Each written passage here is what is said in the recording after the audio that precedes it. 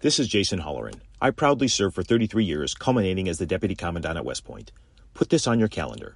World War II weekend inside Old Bethpage Village Restoration on Long Island. Scores of operational vintage armor, in formation, May 18th and 19th. Nassau County Executive Bruce Blakeman invites you to join him in saluting America's greatest generation and all those who have worn the uniform in defense of our freedoms. That's May 18th and 19th, presented by the Museum of American Armor. Free market prosperity starts here. Now, here's Larry Kudlow. Welcome back, everybody. I'm Larry Kudlow. This is the Larry Kudlow Show. You can live stream us on the internet, by the way. LarryKudlowShow.com, LarryKudlowShow.com. Be heard all across the country, around the world, throughout the solar system and the Milky Way.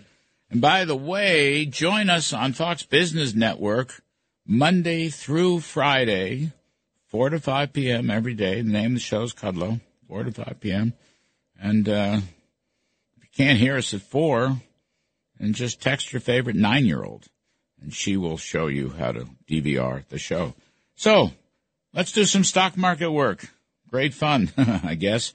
Stocks were kind of nothingheimer this week, pretty close to flat. Gold is strong. The dollar is weak. Interest rates came back. No, I am wrong. Interest rates fell all across the spectrum. The 10-year note, 3.39. How about that?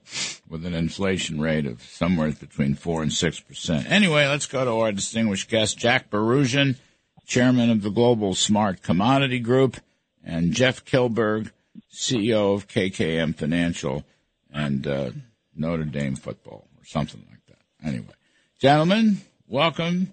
Let's go do interest rates. What's going on here? Jack Bouroudjian, what's interest? So I got a deeply inverted yield curve. 3-month Treasury bills, 4.75.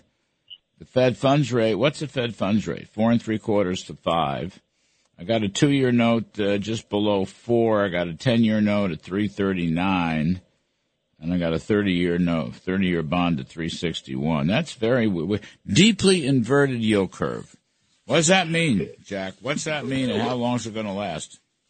Larry, I was always taught that the bond traders were smarter than the stock traders. Right? That was the one thing that was always pressed into my mind at all times. And the reason was because there's a lot more debt out there than there really is in equity exposure, if you think about it in the grand scheme of things. The other part of that equation is that you have got a very, very tricky situation. You've got monetary policy and fiscal policy that are diametrically at odds with one another. You have got a Fed that is draining and tightening and trying to fight inflation, and you've got policy coming out of D.C. that is stepping on the accelerator and spending trillions. That is creating a very uncomfortable situation for the market. Now, people say, well, with the markets rallying, yeah, but that yield curve is telling you something. It's telling you that something is going to break. Again, I don't know what it is. I don't know when it's going to be. But the longer that the yield curve stays inverted like that, the more dangerous it gets for the equity market. And that's the one thing that concerns me about the fixed income market more than anything else right now. That's an interesting point. Something's going to break, Jeff Kilberg. This is a very strange situation. And to me, it's got a lot of risk in it. But markets are markets. So what do you make of this? Is something going to break? Are we talking banks? Are we talking companies? What are we talking about here? Well, I think it's a 1-2 punch. And Jack is right, for sure, that, the bond market does provide leadership. And the smartest guys, being Jack and myself, who traded bonds at the Chicago Board of Trade, we like to say we're the smartest guys. But nonetheless, Larry, I think what we're seeing in the yield curve, it's been dramatic. And we're in a historic moment in time. We've never seen the rate normalization process that the Fed induced. Because, and why did they have to raise rates so high in such a dramatic, spastic manner? Because they had rates at zero for too long. They were buying assets up until February of 2022. So this is the Fed's mistake. we put way too much faith in the Fed. The Fed talked about inflation being transitory, but what I think actually is going to break, and I think you're going to disagree, so I'm just going to get everyone ready for this, but I think actually inflation is breaking. I think it's going to abate faster, and that's the 1-2 punch we saw. The 2-year note, which was above 5%, tucked under 4%. The 10-year note actually traded 3.25%, almost a full 100 basis points lower than where it's been. So I think it's a 1-2 punch with the Silicon Valley Bank and some of the regional banks. I'm not going to call it a crisis. I think it was isolated. It was horribly mismanaged treasury books by a bunch of novice bond traders. But I think inflation, and the data needs to support this, I think inflation is breaking, and that's what's going on. But I actually am more cautiously optimistic about equities because the interest rate treasury curve is coming lower. It's going to allow some of these tech names to continue to run in 2023. Well, I don't necessarily disagree that inflation is going to break. I think it's been coming down. The question, I suppose, is the timing of it. But, Jack, the question is, if you're basically going from 9% inflation plus, 9+ inflation, you're somewhere around 4 or 5%, maybe 6% now. I don't know. But let's say inflation continues to come down. What is the economic impact of that? What is the earnings, profits impact of that? It's real simple, Larry. The market's way too expensive then. You're going to see earnings retraction. You're going to see a multiple retraction. It's inevitable. And look, what you just described is a disinflationary spiral, which is probably one of the Fed's biggest nightmares. It's 1990s Japan. Believe it or not, a stagflation scenario might be the best of all possible worlds for us coming out of this ridiculous situation that the Fed and DC have created for us. So I guess the real question is, and by the way, Jeff, you're spot on. If you look at some of these commodity markets, and Jeff and I are very sensitive to them, you see that. You look at natural gas. It's moved from $9 to $2. Mm-hmm. You look at lumber now, back down to $4. You look at some of these commodities, copper back down to $4. These are the commodities that everybody was complaining about. Soybeans. You've got more soybeans being flooded out of Brazil into China over the course of the last month than ever before in history. Now, that hasn't even hit the markets yet, but it's telling you something. It's telling you that supply chains are changing, but more importantly, they're intact. And what you just described, that disinflationary scenario, is more than likely going to hit the top and bottom line of most corporations. And if that's the case, again, we're looking at a PE on the S&P 500 that is probably 10 to 20% too high. What about oil, Jeff? Well, we kind of saw that one coming as soon as someone from the administration stated that they weren't going to buy oil the next couple of years. So we kind of saw that one coming from a mile away. We knew that prices were going to go higher as soon as we have administration folks starting to trade crude oil futures.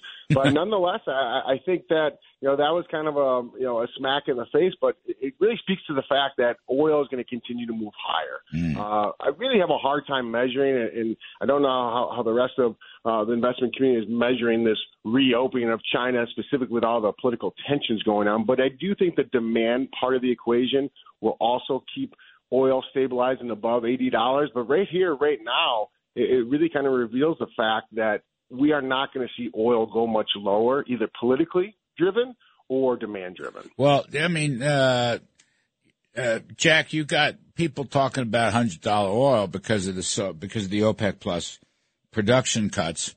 $100 oil with a weak economy doesn't make sense to me. It doesn't make sense. I mean, the OPEC doesn't always get it right. I mean, they haven't, because of our stupidity, and we've shut down the fossil fuel spigots.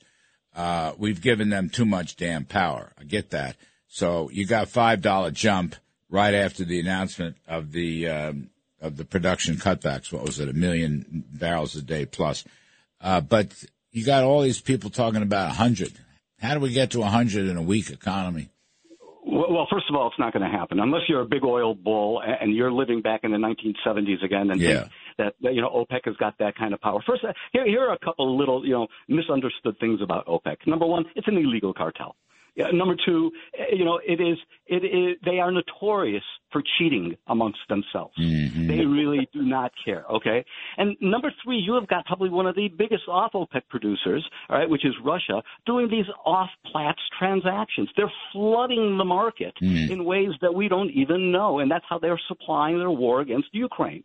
So if you factor all of that in, you can really see that there's this battle taking place in oil. The other thing I'll say about oil, by the way, and Jeff kind of touched on it, the Biden administration came out originally when they started to take out the SPR and said that they were going to buy it back at $65 and lower. Well, you know how low oil got? It got down to $65.17.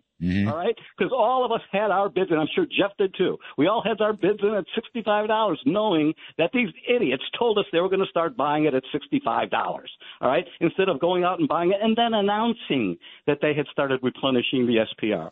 So, again, sometimes you feel as if idiots are running our government. I mean, I hate to say it that way. Oh, gee. But, shucks. But I'm going to come right out. Oh, and say Jack. It's killing me. Oh, gee whiz. A little common sense would go a long way. You're so tough on them. You mean socialism doesn't work? Well, here in Chicago, we just elected a communist. A socialist would be a step up. How the hell you guys, all right, let's talk about that for a minute, okay? I know it has nothing to do with the stock market. Jeff Kilberg, how did this happen in Chicago? I love Chicago. When I was with Bear Stearns for so many years, we had a huge office in Chicago. I'd go out there 6, 7, 8 times a year. I loved it. I'd walk up North Michigan Avenue, one of the greatest maybe the best shopping place in the whole United States. I love staying at those lovely hotels, the Ritz-Carlton and the Four Seasons. What the hell? How could you elected somebody that's going to bring the whole city down? It's like the death of Chicago. You know what, Larry? It's so perplexing, but it's just so disheartening. Chicago, born and raised in Chicago. Chicago is just a beautiful, beautiful place. Yes.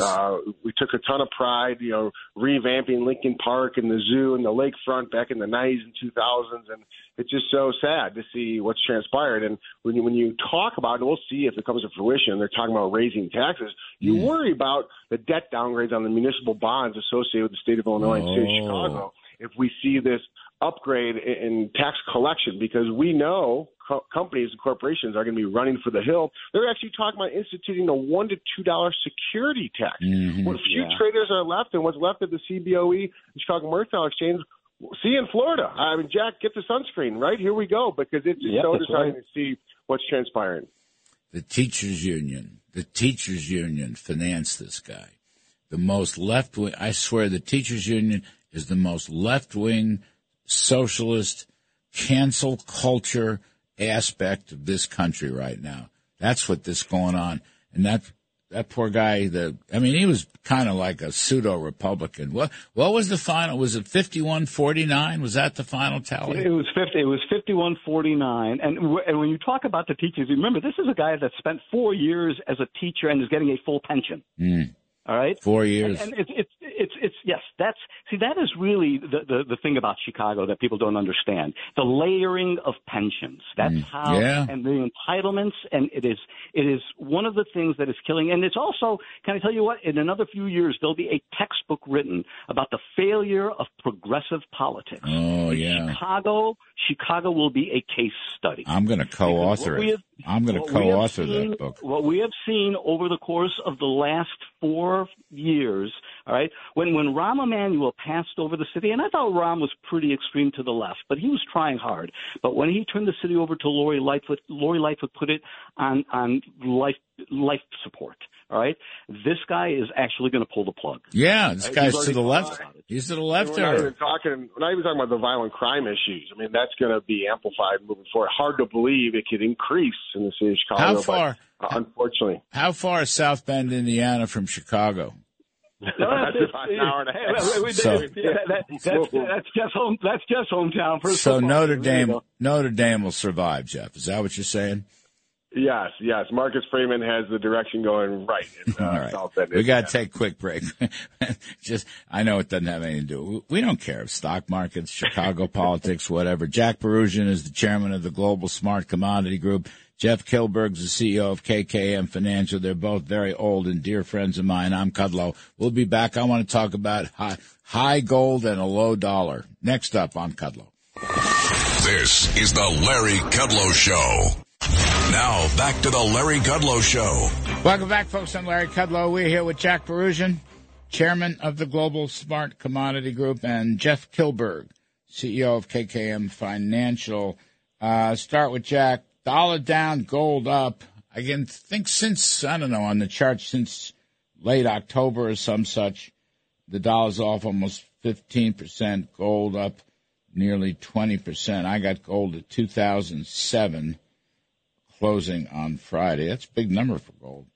And the dollar, what's the dollar? 102. It's not the worst thing in the world, but it was as high as about 113, 114. So what's going on, Jack? Two things are driving this. I mean, obviously the negative correlation between the dollar's strength and or weakness, I should say, and the price of gold going up. I mean, that's something to expect, and remember it. Things are dollar denominated for those that don't understand out there. So if the dollar goes down and everything stays the same, in turn it essentially goes up in value in dollars. So that's one of the things that we see happening.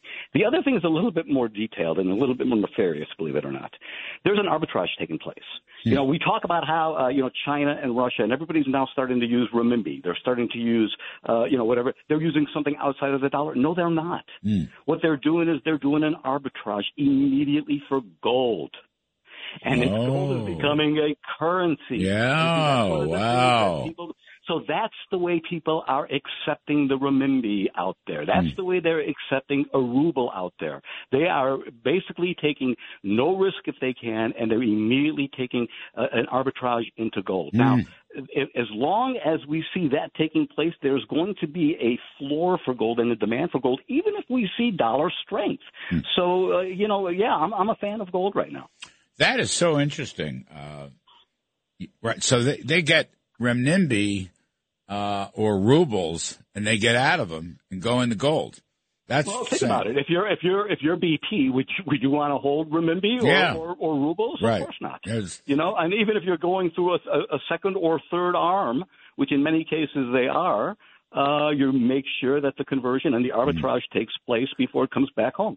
Jeff Kilberg, makes a lot of sense. You like gold? No, Larry, I do, but quick question or a quick observation that really kind of explains Jack's explanation of gold, explains the disconnect in silver. The last time we saw gold up around 2000, silver was $37. Silver's trading at 25, so that disconnect is absolutely explained. But I think it's just fascinating to see people are really struggling to get a better understanding. They started buying treasuries hand over fist. The dollar index, to your point, came lower. And here we are going into earnings seasons, right? We have earnings season. You're going to see the banks, which are kind of battered and bruised, kicking off this Friday, but we have 25 days until the next Fed meeting. So here we are back in this conundrum trying to better understand where can you find a bit of a safe haven, because the safe haven really it's been, who moved my cheese? We're trying to figure out where the actual safe haven is, but I do like gold here. I think there's more room to run, but it is interesting to see silver at such a deep discount here at $25. Maybe there's opportunity for silver to kind of high tide rise all boats. Last one,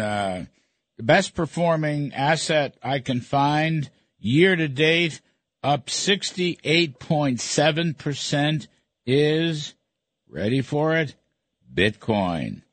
27,897 Bitcoin. Load, you buying Bitcoin, Jack Bouroudjian? I'm not, and for those that have got it, God bless. Hope you enjoy it. Hope you enjoy the ride up, enjoy the ride down. It's like riding a roller coaster. You won't see me on one of those ever again. Jeff, Bitcoin and the Notre Dame endowment, Bitcoin? Look, I love the Golden Dome, but Bitcoin, I think you kind of cherry-pick that number from year to day. You look at a 1 year, it's down 50%, Larry, so no Bitcoin for me right now. I still like blockchain, though. All right, fellas, you're both terrific. Jack Bouroudjian and Jeff Kilberg. Folks, we're going to take a quick break, and we have Monica Crowley and Liz Peek to talk money and politics. I'm Kudlow. We'll be right back.